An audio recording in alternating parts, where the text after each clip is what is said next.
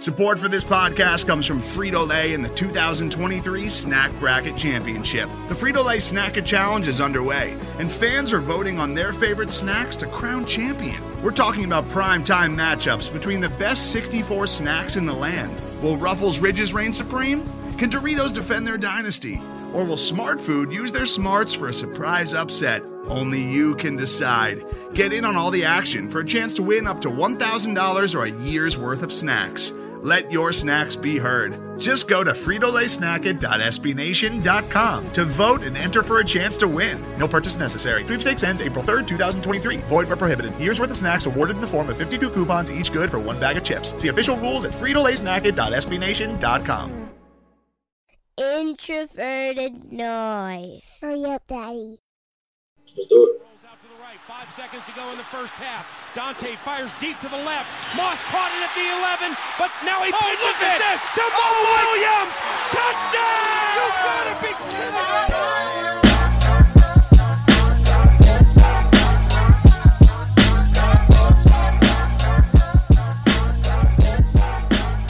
All right, and welcome back to another episode of the Climbing the Pocket podcast. I am your host, Jason Brown. You can find me on Twitter at BrownJason. And, hey, we're rolling light today, but we're still rolling pretty powerful. QB1, he has twins, and every now and again, duty calls. Actually, most of the time, a lot of the time, duty calls. The twins are on 10, so JR is holding it down, doing what he's supposed to be doing. Our man, Saxy Prince, is back at the improv studio doing a bit of acting. Who knows? He may pop in depending on how long this thing goes, which means I am here with the man, the myth, the legend, the last cornerback not named Bryce Callahan to put the clamps on Adam Thielen. Miles Gorham, wide receiver one. How you doing? How you been? My claim to fame. There you go. that nobody knows about.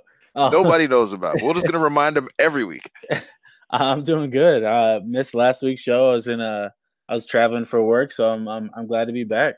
Yeah, we said some words for you to get you back safely. We were worried for you, man. We were worried. Yeah, I was worried for myself. Well, let's jump into this because we got a lot to talk about here. Obviously, training camps are kicking off all around the NFL. We made it. We made it. We did make it. But before we get to our Vikings, there's some other stuff we got to talk about because, with training camp starting, we got some holdouts kicking in. And, it seems like this used to happen maybe a lot more back in the day, or maybe I'm misremembering, but this year it seems like we have some really big names who are holding out. And we'll start off with some guys who maybe it feels like learned the wrong lesson from Le'Veon Bell last year. But let's start with these running backs, Miles, because I'm trying to understand where you're at with it. Melvin Gordon, Ezekiel Elliott, both of them have said they are underpaid. They're probably not wrong. Well, and they want more money. What? Hold up. Yeah. Like, if we look at Ezekiel Elliott's contract, I'm not saying I'm all for every player getting as much money as they can. So we've talked about this. I'm never against. I'll never be on the owner's side when a player holds out for more money because for what these players go through. But Zeke's making $7 million, almost $8 million this year, and Melvin Gordon is making. Of course, it's slow. Melvin Gordon's set to make 5.6. Not that those guys don't deserve or want more. Shouldn't get more money based off what the market's telling them, based off the work that they put in. But like these guys aren't some of these like third round guys making $1 million. They're making decent change for running, especially when you look at the running back numbers. But I understand the long term security that they want to get because I'm all for that, and I totally understand it. Just like how I was with Le'Veon Bell last year. I mean, and that's really what it boils down to, and I get it, and we often are out there, and I will say somewhat, tongue in cheek, but also, the running back position is probably one of the more replaceable positions in sports. It's not that these guys aren't phenomenal athletes.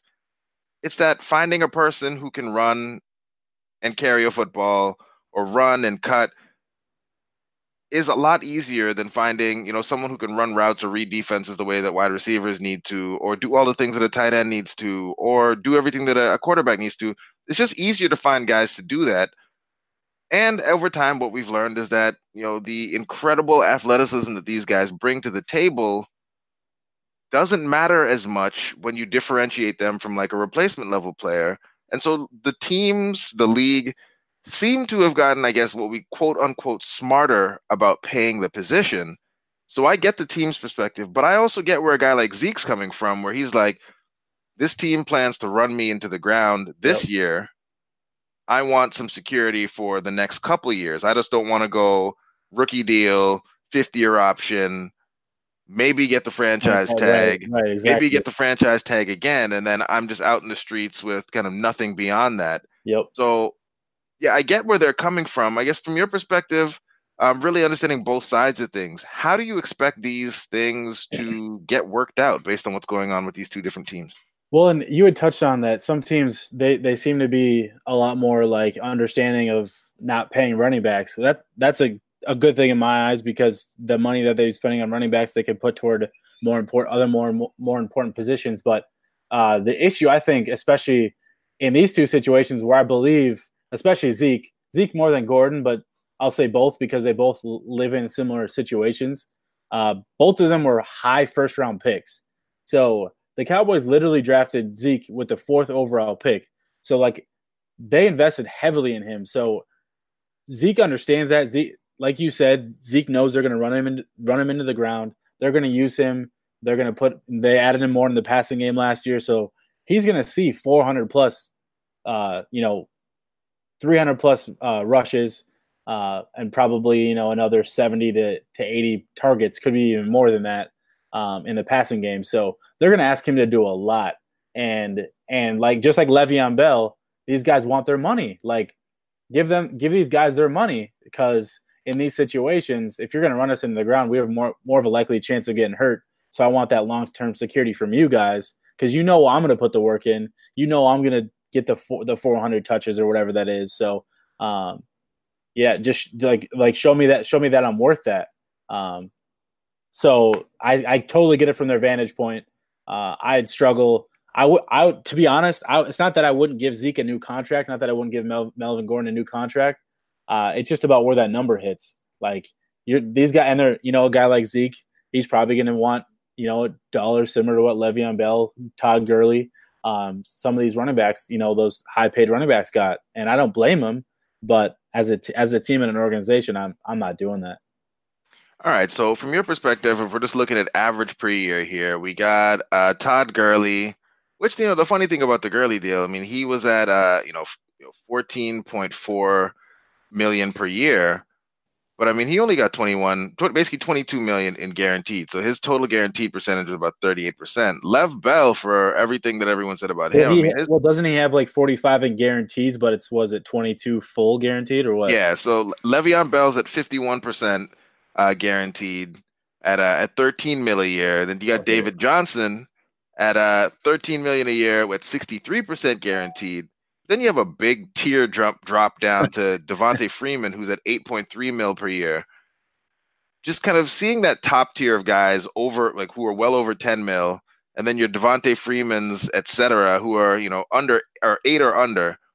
What's the highest you would go to keep your stud running back like a Zeke Elliott happy, and or even a Melvin Gordon? Like, what are the numbers looking like for you for both those guys? Yeah, so for me, for Zeke, I'm looking at like a Devontae Freeman style contract. The 8 to 10 million a year. I probably would struggle going any higher than that. If Zeke didn't, they've been asking Zeke to kind of rush the ball a little bit more, or not rush, receive the ball.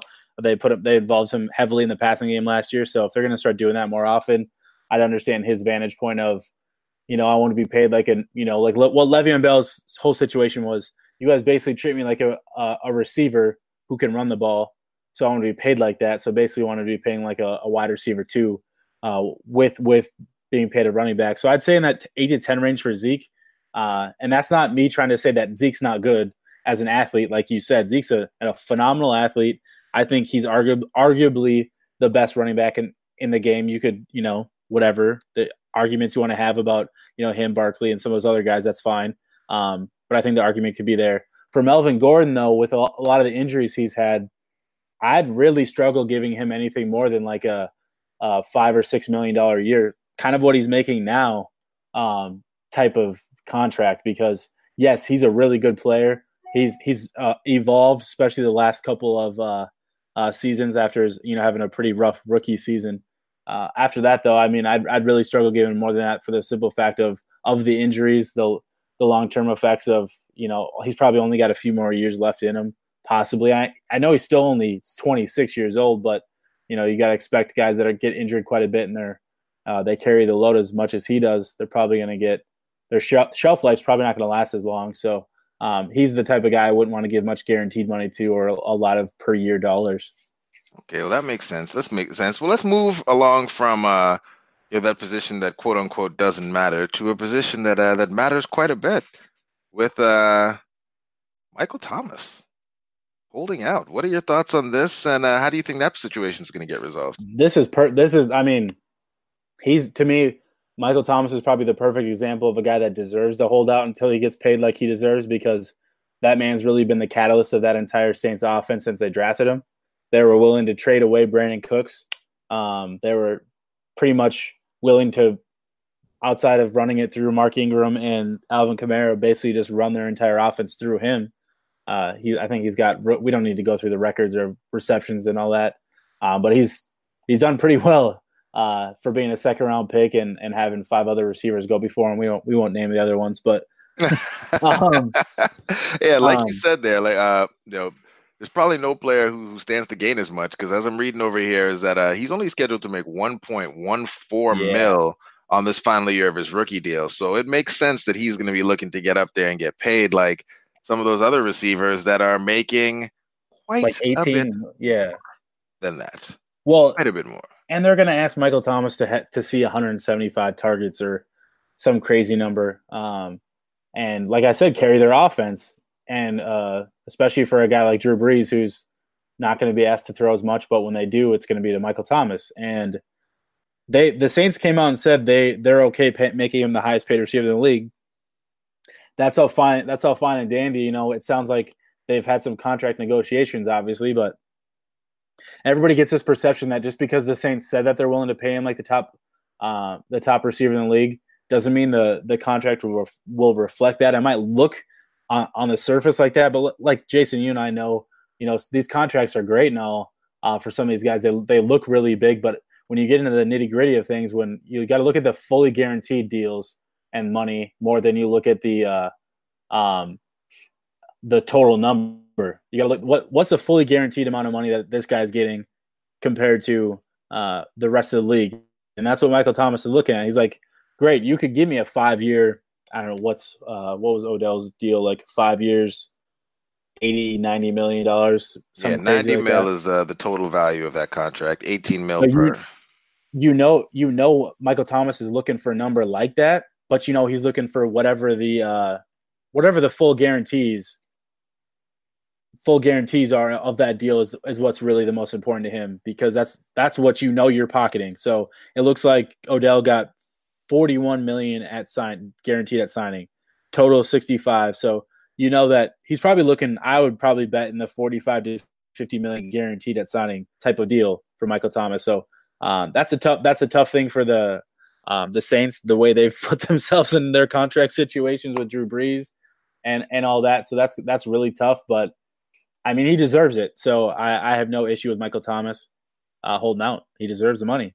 All right. Well, the salary cap is a myth, so I'm sure they'll figure it out. We're going to run through a couple real quick, so we don't need too much in terms of analysis here. But Jadeveon Clowney, Yannick Ngakoue, some edge rushers holding out for some more money.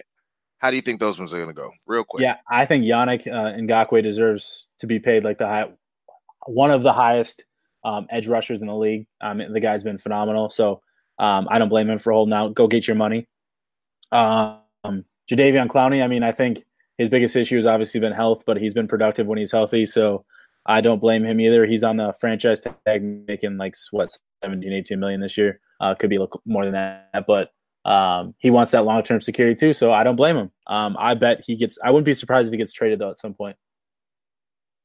Oh, wow. Okay. And the last one here, because, this player plays offensive tackle, And as Vikings fans, we have been conditioned now that anytime someone who plays on the offensive line might be made available, of course they're coming to our team. So, what are They your have to. thoughts on what's going on with Trent Williams and the word that he is not happy in Washington? Some word that he might not be able to pass a conditioning test, but he's just not really about it. How do you see that situation working out? Yeah, I mean, I don't understand. I don't fully understand what I mean. He wants a new deal, and I get it. He's arguably the best when healthy, best left tackle. You can make a argument for him, Tyron Smith, a few other guys as the best left tackles in the game. So I get it from that perspective. But he's 31. He's coming off some injuries. So from a Washington perspective, it'd be really hard to want to re-up him again and pay him more. But at the same time, there's that, the whole legacy situation of he's a legacy player. He's arguably a Hall of Fame caliber left tackle. Letting those guys walk out the door, not that you should just pay him because he's, a future potential Hall of Famer. But, I think you want to keep that relationship good down the road because, legacy players, they're important to your brand, to your team, your franchise, whatnot. But, I'm not really sure how this is going to play out. I mean, if he's not in shape, if he's not really like healthy, then to get a new contract makes zero sense. So you'd expect maybe a new team would look to try to trade for him. But at that same time, I mean, to me, if he's not in shape, it's already August. It's really hard to, be satisfied with wanting to spend draft capital and pay him basically almost $15 million this year for a guy that's not healthy and not in shape. I mean, obviously, they're just going to take Reef and Treadwell off our hands, and everyone's problems are solved. They get a left tackle, we get Trent Williams, Yep. Treadwell's off the books. I mean, why wouldn't they want to help us out like that? Okay, so the next thing we had kind of slated to talk about, but I don't want to go too deep into this because what I'm going to say is if anyone wants to go really deep on the Holton Hill situation, our boy Luke Braun, Locked On Vikings podcast, had an entire episode about the Holton Hill situation and really the pros and cons, weighing out the full argument. So what I'm going to say is if you want to get really deep dive into the Holton Hill situation, head on over. I'm going to link to it in the show notes. Check out Luke's podcast on it because, he goes in on that situation and has a lot of thoughts there that I'm sure are going to ruffle some feathers of a few people here and there. So without going too deep into the whole thing, Miles, what are your thoughts on the Holton Hill suspension and where are you predicting that this whole thing ends up? I mean, it's not even a full 8-game suspension. It's not like a 1 8-game. It's 2 4-game suspension. So he pretty much just doubled down on stupid. Like we've talked about it too. Like weed's not a problem to me. I don't think it should be illegal in the NFL, but it is. So until it's not, guys need to be careful about getting caught smoking weed. I mean, straight up.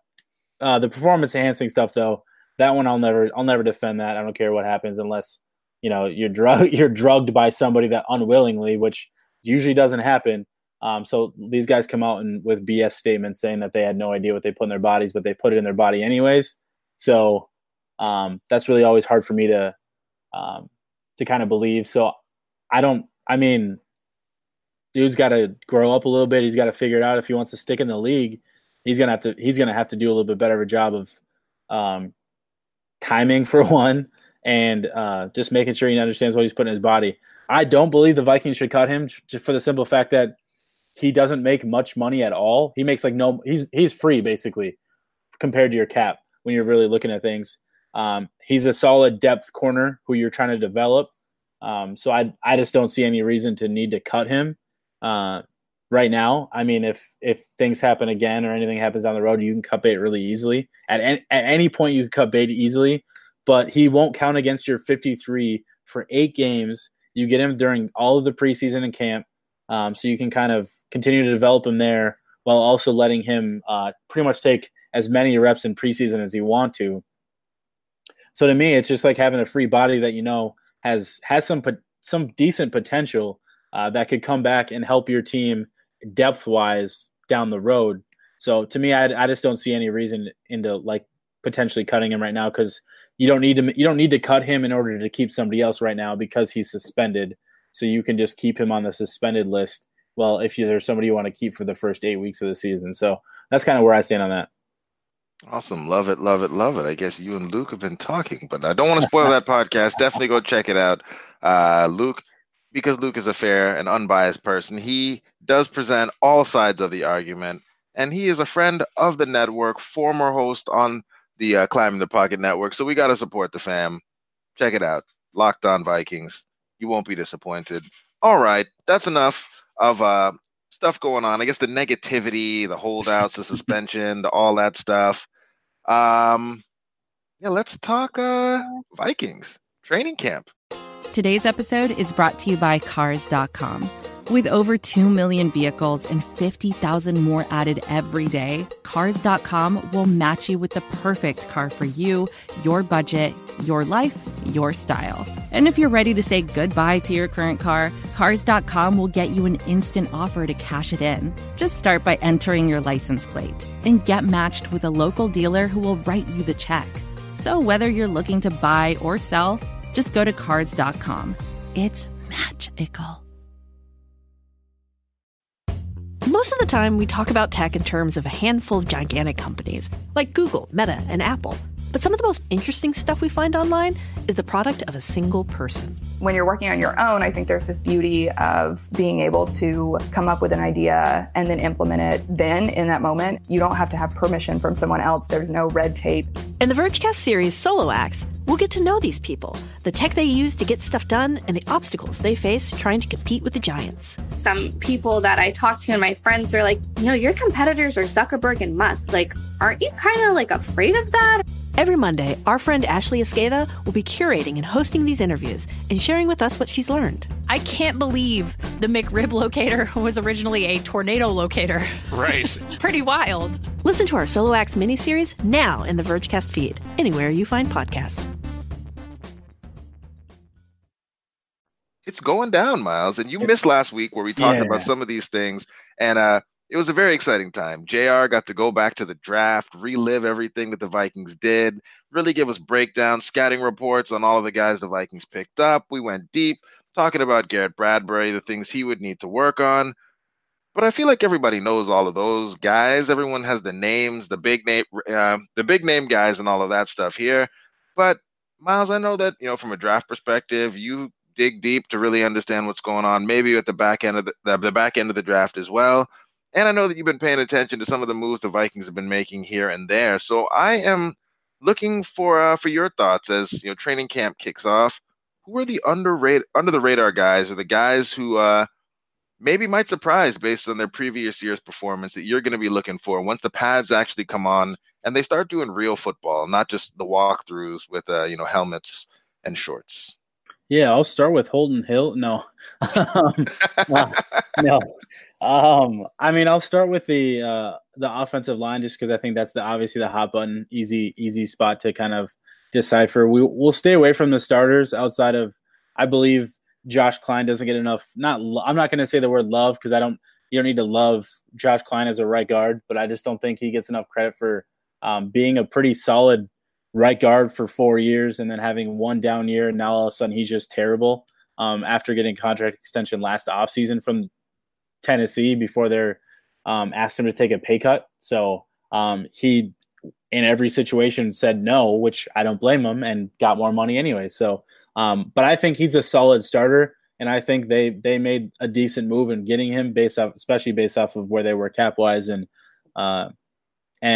kind of what was left on the market, but we don't need to go down that road again. But under the radar, back to the offensive line, I know he struggled a little bit last year, but as a depth guy, I think Brett Jones doesn't get enough credit. He came in literally at the end of the preseason last year, got thrown in. I think people were expecting a lot more from him, which rightfully so, but I believe that if he's going to stay at center as a backup, and let's say hypothetically, Bradbury, something happens to Bradbury, whatever. I think Brett Jones is a very capable very capable backup center who has the ability to start games for you. I mean, what was it 2 years ago? He started for the Giants, and he was by far their best offensive lineman. It wasn't saying much, but he averaged, I think overall, I think he was like the 15th best center in football that year, which that's solid to me. Like our starting center for 2 straight years was basically the worst starting center in the league. If you get that plus average, you're looking at a pretty solid center. So I think Brett Jones there is one guy I'd keep an eye on. I'm really curious to see how Dakota Dozier does. I know he's got some history with Rick Dennison and from the Jets, so I'll be curious to see how that goes. And then I'm really looking at the tight end position. What are they? I would assume based off the fact that they're looking to have, probably be in a lot of 2 tight end sets. They're probably going to look at keeping up to 4 tight ends this year rather than the normal 3 that they've been doing the last few years. So is that you look at obviously Kyle Rudolph's going to be here, Irv Smith Jr., the second round pick's going to be here. You'd expect David Morgan, who's arguably their best blocker on the entire offensive line, to be to be there. I'd see no reason. He's in a contract year, but I'd see no reason to cut him. That'd be a terrible move. And then Tyler Conklin, who was a 5th round pick last year, I think he started to show improvement. It sounds like he's shown improvement in the spring. So you hope he continues to progress. So they're right there. You have 4 tight ends, but then you have guys like Cole Hicatini that they got off of the practice squad or waivers. What was it from San Francisco last year? This guy, Brandon Dillon. So they have some guys that, I'm just curious to see what they do there. I believe Tyler Conklin could be a guy that could stick though. So I'm curious to see about that. I believe the wide receiver position, obviously I'm always going to talk about that, but looks like Chad Beebe's probably got the best shot at winning the third spot. What does that mean in this offense? It probably doesn't mean a lot.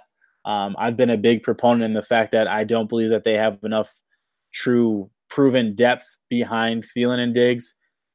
It's all fine and dandy, and I understand if you're only doing 2 wide receivers and 2 tight ends, like you don't need as much top end talent at wide receiver, which that's BS to me. You always need top end talent. I don't care how far back in depth you're going. Because of what happens if one of those guys goes down, you're not going to recover the same way. Not even close if one of those guys goes down because you're still going two tight ends sets. It just hurts your offense, hurts your downfield ability. With you saying that, because I know that earlier in the offseason, we talked a little bit about some of these wide receivers and, JR a couple of weeks ago famously was like, oh, they're all kind of the same to me because they're just kind of right now they're just kind of dudes. Yep. But based on what you've seen, is there anyone on this team that you're expecting at the wide receiver position? So maybe one of these tight ends kind of emerges and carves out a niche role as a move tight end or something like that. But are there any of these receivers that you could see being like our next Stephon Diggs, our next Adam Thielen, the guy that seemingly came out of nowhere, but once given opportunity really blew up and established himself as a guy who deserved to be here? Man, that's really tough. I mean, I know everybody's really, any rookie, no matter where they're taken, in the draft, people are always going to get excited about him. So 7th round pick, Dylan Mitchell, Olabisi Johnson, another 7th round pick from Colorado State. Both of those guys, I kind of compared them to kind of Thielen and Diggs in the simple fact that Dylan Mitchell's like style of play. I'm not saying as a prospect, as a player, as a potential ceiling, but more of just like style of play. Dylan Mitchell fits more of that Stephon Diggs role, and he's got that run after the catch. He's got the quick twitch, good stop start, sudden movement type of style of play. While there's Olabisi, or BC Johnson, he's kind of got that more of that bigger slot receiver style guy who can play outside, has really good hands, is really good fundamental solid route runner, kind of like an Adam Thielen. So there's that similar play style, but their ceilings are nowhere near Diggs or Thielen. So that's really hard for me to be like, oh yeah, we have those 2 guys, so we're good. I mean, I'm not, and that's not me saying that either one of those guys couldn't become something, but to kind of expect or think that right now that they could be even close to a Diggs or Thielen is just really hard for me it's really off base. Chad Beebe has the best opportunity to me to be a guy, to be a solid overall contributor to an NFL offense. You saw last year, you saw in some of the preseason, the guy's got really good moves off the line. My biggest issue with him is he's really pigeonholed into what his role is, and that's basically just a slot receiver that's going to win short area routes, which is fine. There's no problem with that, but he's not going to beat you downfield He's not going to beat you past 7, 8, 7 to 10, 12 yards. He's not doing that. And that's okay for his role, but it kind of puts him into this box of what he's going to be able to do at this level. You have guys like Brandon Zylstra, but he's already like 26, 27. So that's really hard to kind of expect anything else from him. Not that he can't be a depth contributor to special teams and all that. The one guy, though, I would say that has an opportunity to maybe contribute, even if it's at a small level. And this is a guy that or the style of player that I've been kind of wanting the Vikings to go out and get, and I still would like them to do that. But Jeff Badet, I'm not 100% sure how. He was a college free agent last year out of Oklahoma. The dude's ran like a 4.28 at his pro day. Ryan, is that you? Yeah, right. So I'm not going to sit here and tell you that he's got the Diggs Thielen potential, but I think the guy has an opportunity to be a contributor because he can take the top off of a defense and he can run the deep posts. He can run the go routes. He's not really a contested catch guy, though. That's the tough part. So, like, if he's winning downfield against some of these cornerbacks that aren't just going to let him blow by them, that's where my biggest issue with him is. But there's a niche role that he could play in an offense if he progresses during this preseason to do it. Then the last guy is kind of Jordan Taylor. He's been around in Denver with Kubiak, but he's not really much of anything. He's probably just an uptick from what Laquan Treadwell is in terms of what he can do. That's not saying a lot, and that's not me calling Jordan Taylor bad. I just think it's more about the fact that he's a big body guy that doesn't really get much separation, so you're really relying on him to win contested catches a lot, and that's tough to ask of any receiver. But especially when a guy that can't really create too much separation and doesn't really beat you too much athletically. So to me, this overall, the wide receiver, and I didn't even talk about Treadwell because there's really no more to talk about. I told myself after year 3, I gave him 3 years, it's over. But there really isn't any guy to hear that really to me stands out. I'm like, oh my God, that guy's going to be the guy that's going to step up and help contribute and be a guy for this offense behind Thielen and Diggs. I'm hoping someone proves me wrong. You always hope that, but it just doesn't seem like any of these guys are really that. And that's not me saying BB won't be solid either, because I think he's going to be a really solid contributor to this offense. All right, so what I took from all of that is, we have the offensive linemen that you have that are under the radar. So we're going to be looking for both of them, Josh Klein, Brett Jones. And then of the tight ends that you mentioned there, just kind of reviewing them really quickly, Tyler Conklin looks to be the one that would have the biggest opportunity to do something. The rest of our tight ends really seem like they are smaller David Morgan types. And then Jeff Badet, I will consult with the internet to figure out how to pronounce his name correctly, should you be proven right that he can be the player that steps in and stretches the field the way that we want someone to. Those are the guys I'm putting you down for as the players to watch. Yeah, that's on offense. Then I didn't even talk about the QB position. The backup QB position, to me, is arguably one of the worst in the league. That's another situation I felt that they didn't remedy. So you better we got time for that. If there's anything we can talk about every week, if there's anything we can talk about every week, it's quarterback. So that's it for this week. Under the radar, we're going to keep you with the offense so we can keep things moving along here just a little bit, because we got a couple more things to talk about here before we wrap this episode. And the next thing I want to know from you is, what is it? It's year 2 with Kirk Cousins, but year 1 with Stefanski, Kubiak, Dennison, all of that going on. When the pads come on and things really get going, what is it that you're going to be looking to see from the offense as we get into training camp and as the preseason games start going? I'm really just looking to see I just want to see some cohesiveness. I want to see because our defense, we know our defense is going to be sound. We know that they're going to be fundamentally just really good, and they have some high-end talent.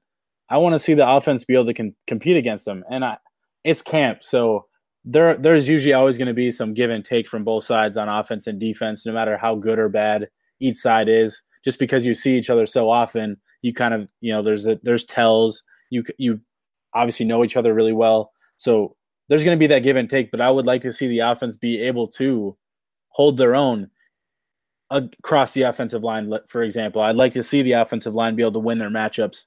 Brian O'Neill against a Danielle Hunter or an Everson Griffin. Josh Klein against Linval Joseph. Pat Elfline against Linval Joseph. I'm not Shamar Stephen. I think those guys could beat him. Those kind of matchups, that's what I want to see. I want to see them to be able to hold themselves up better than what we've seen in the past. I want to see the offense be able to stretch the field a little bit more, make some plays downfield, see if Irv Smith can catch on really quickly and be a guy that contributes right away as that seam stretcher that allows Kyle Rudolph to stay underneath that, what he's been able to do and be that possession tight end. See what they do with the receiver position in terms of how the routes we're going to see them run, what kind of routes, the full on play action that I expect to see happen more often than what we've seen as well. So that's kind of what I want to see from the offense. What are we going to see different than what we saw last year in terms of the style of play? Obviously, we know it's going to be a lot different because they're going to be under center more often. It's going to be 2 tight ends. It's going to be more the offensive line is going to be on the move a lot more. So I want to see the offensive line on the move. How do they work cohesively together? Do those guys get out into space? Can they get to the second level? Because we have some guys that you have some question marks on. Can they get to the second level? They have athletic traits, but you want to make sure that that's something that they can do on a continuous basis, because knowing Gary Kubiak, he's going to want to do that quite often in this kind of style of offense. And then I just kind of want to see the sprinkles that Kevin Stefanski puts in of his own wrinkles per se, to his, because technically he's the offensive coordinator. So, based off, obviously it's going to be Gary Kubiak's system, but what does Kubiak, or not Kubiak, what does Stefanski bring of his own to this offense that's a little bit different than just a straight Gary Kubiak offense? All right. I like it. And then obviously Kirk Cousins, you just want to see him. You want to see him be able to. This is the offense that they built around for him, that they know that he. I won't say the word thrive, but he played well, and he was a top 10 quarterback in this same similar offense back in 2016, Jason? You know better than me. 15, I believe, was the year that was his peak season, but I could be saying that wrong. I will look it up while you're making you're getting your point off here. But they did that because they know that last year they treated Kirk like he was the way they paid him. They treated him like he was the top or one of the top quarterbacks in the league. And that's not me saying Kirk can't be a top 8 to 10 quarterback when he plays at his highest level. He can be, but they didn't do it. To me, in my opinion, they didn't do him justice in that way, where they just expected him to be that guy. That's not on Kirk more than it's on the offensive, the coaches and the front office. This year, at least, they built an offense around him that's suited to more of what his overall skill set is and what his best abilities are. And that's the play action, that's the quick hitters, that's the stretch runs, the stuff like that, the stuff where he can manipulate defenses through play fakes and quick reads and deep throws downfield off of play action, stuff like that, deep crossers, all that good stuff. That's what he thrives in. So that's what you want to see him. So you want to see that. You want to see him be able to do that on a consistent level, but elevate it to that next step, because he has to get to that next level if this team is going to go anywhere past the first or second round of the playoffs. All right, let's go. And 2016 was the year that Kirk threw for almost 5,000 yards. He made the Pro Bowl. His yards per attempt were 8.1 in that season. And then 2015, he was also very efficient. He had a completion percentage near 70%. Yards per attempt of 7.7, adjusted yards per attempt 7.8. So both were very efficient seasons for him. But 2016 was the more prolific one, in that he put up all of those yards. And so that's usually what people are thinking about. And that's what we're hoping for. Maybe not as many yards, because if he's throwing for that many yards, then we're probably losing. Yep. And we don't want that. But if we can get that efficiency, I'm sure most of us will be happy with that. I say most because I'm looking at you, Adam West. I'm looking at you. All right. Well, the next thing, because we're talking about the offense, we're talking about what we expect to see from them. The defense, isn't that crazy? Yeah, but the thing that came up, and it's come up a couple times on Twitter, people have not liked the takes that have come out on the Pocket Protectors podcast, where Nick Olson had said something that seems a bit crazy, that the Packers might be a more talented team. Eric has been on Twitter, standing up for the man, his co-analyst on the Pocket Protectors podcast, and one of the things that Eric did bring up is that the Vikings defense regressed a bit last season. They were still very good, but some key players, some key people that we have come to rely on the Vikings defense are getting a little older. One of the things a lot of us are banking on is that Everson Griffin is going to come back. He's going to be healthy. He's going to play like the old Everson with some of the other things, obviously that happened off the field behind him. Harrison Smith is going to continue to be Harrison Smith. Xavier Rhodes is going to bounce back, and so on and so forth. Linval Joseph is going to continue being who he is. But when you start to go through some of those players and really look at the ages, you start to see that maybe this defense is starting to get a little bit older. So as you project forward and think about what's going to happen with this Vikings defense, what are your concerns? Are you worried about a potential regression with the defense getting older and, maybe some of those guys falling off an age cliff and us having I guess what would be a similar season to 2010 when the defense just got old? Oh, God. Yeah. Yeah, I mean, you have guys, Everson Griffin, Linval Joseph, where are the other ones? Harrison Smith, Xavier Rhodes, all these guys are either at 30 or pushing 30. So that's the worry for, this defense is some of their key players, that the guys that have been cornerstones of your defense for the last 4 to 5 years, they're getting up there in age. I mean, obviously you have guys that help replace them. You have guys like Danielle Hunter, Anthony Barr and Eric Kendricks are going to be around for a little while still. Hopefully Anthony Harris can continue on that upward trend. Wow, trend. My worry, and I'm a huge Mike Hughes fan. I think if he hadn't gotten hurt, you might see him right now. I think they might have, if he hadn't gotten hurt, they might have traded a Trey Waynes or a Mackenzie Alexander in the offseason, because that's how good I believe he is or could be. I just think the worry is obviously how he comes back from the ACL injury. But to me, outside of Xavier Rhodes, you don't, and I'm excluding Mike Hughes because of the injury right now. To me, you don't have a shutdown corner. You don't have somebody that can come in and take away the defense's number one pass catcher. Trey Waynes isn't that. It's pretty relevant that it's not even that close, that he's not that. And then Mackenzie Alexander is a really good, and I think he's developed himself into a really good slot corner, and that's an important position, but that's not, it's not one of those positions that it's like, it's important and you need 3 cornerbacks, but it's not a shutdown. You need a number one shutdown corner, especially as we've seen in this defense. It's really helped the rest of the defense play at a higher level when Xavier Rhodes is shutting down a team's number one wide receiver. And then Harrison Smith, you just hope that cliff stays. He stays on top of that cliff for a couple more years, because unless Anthony Harris really takes a huge leap, losing a guy like Harrison Smith or him falling off a cliff, that'd be almost detrimental to this defense because of how much he does and how he plays and the impact he makes across the board. All right. Okay. So yeah, we've talked offense, we've talked defense, we talked some under the radar guys. Next week when we have the full crew back here, I think we're going to go through some roster predictions. Talk about maybe some of the surprise people that we expect to make or miss the final cut, like long snappers. Oh, I mean, that's where we're going to lead. You got to lead with the long snappers. Well, when you're drafting them, you have to, right? Yeah. Once we get everyone back, we'll run through those Mr. Mankato predictions. So it's probably cheating. We'll have about a week of understanding about what's going on with these guys. But I'll give my Mr. Mankato prediction though, since I'm here, and you can give me. You should give yours too. So I mean, you're just going for it right now. Well, yeah, I don't want it. I put it on the timeline today, so it's out there. I don't want it to go after a week. The guy I picked, maybe he's already pretty much in the running for it. I picked BC Johnson, but I know a lot of people are like Hercules Manoff is a big one.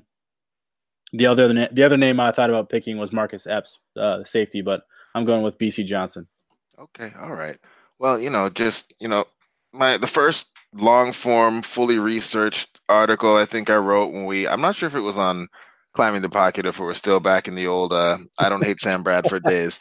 But you know how I feel about the tight end position. And I feel like it might be cheating because he's an earlier round guy, but the guy that I expect to just, blow up, do some things, give us thoughts of Jordan Reed is the man Irv.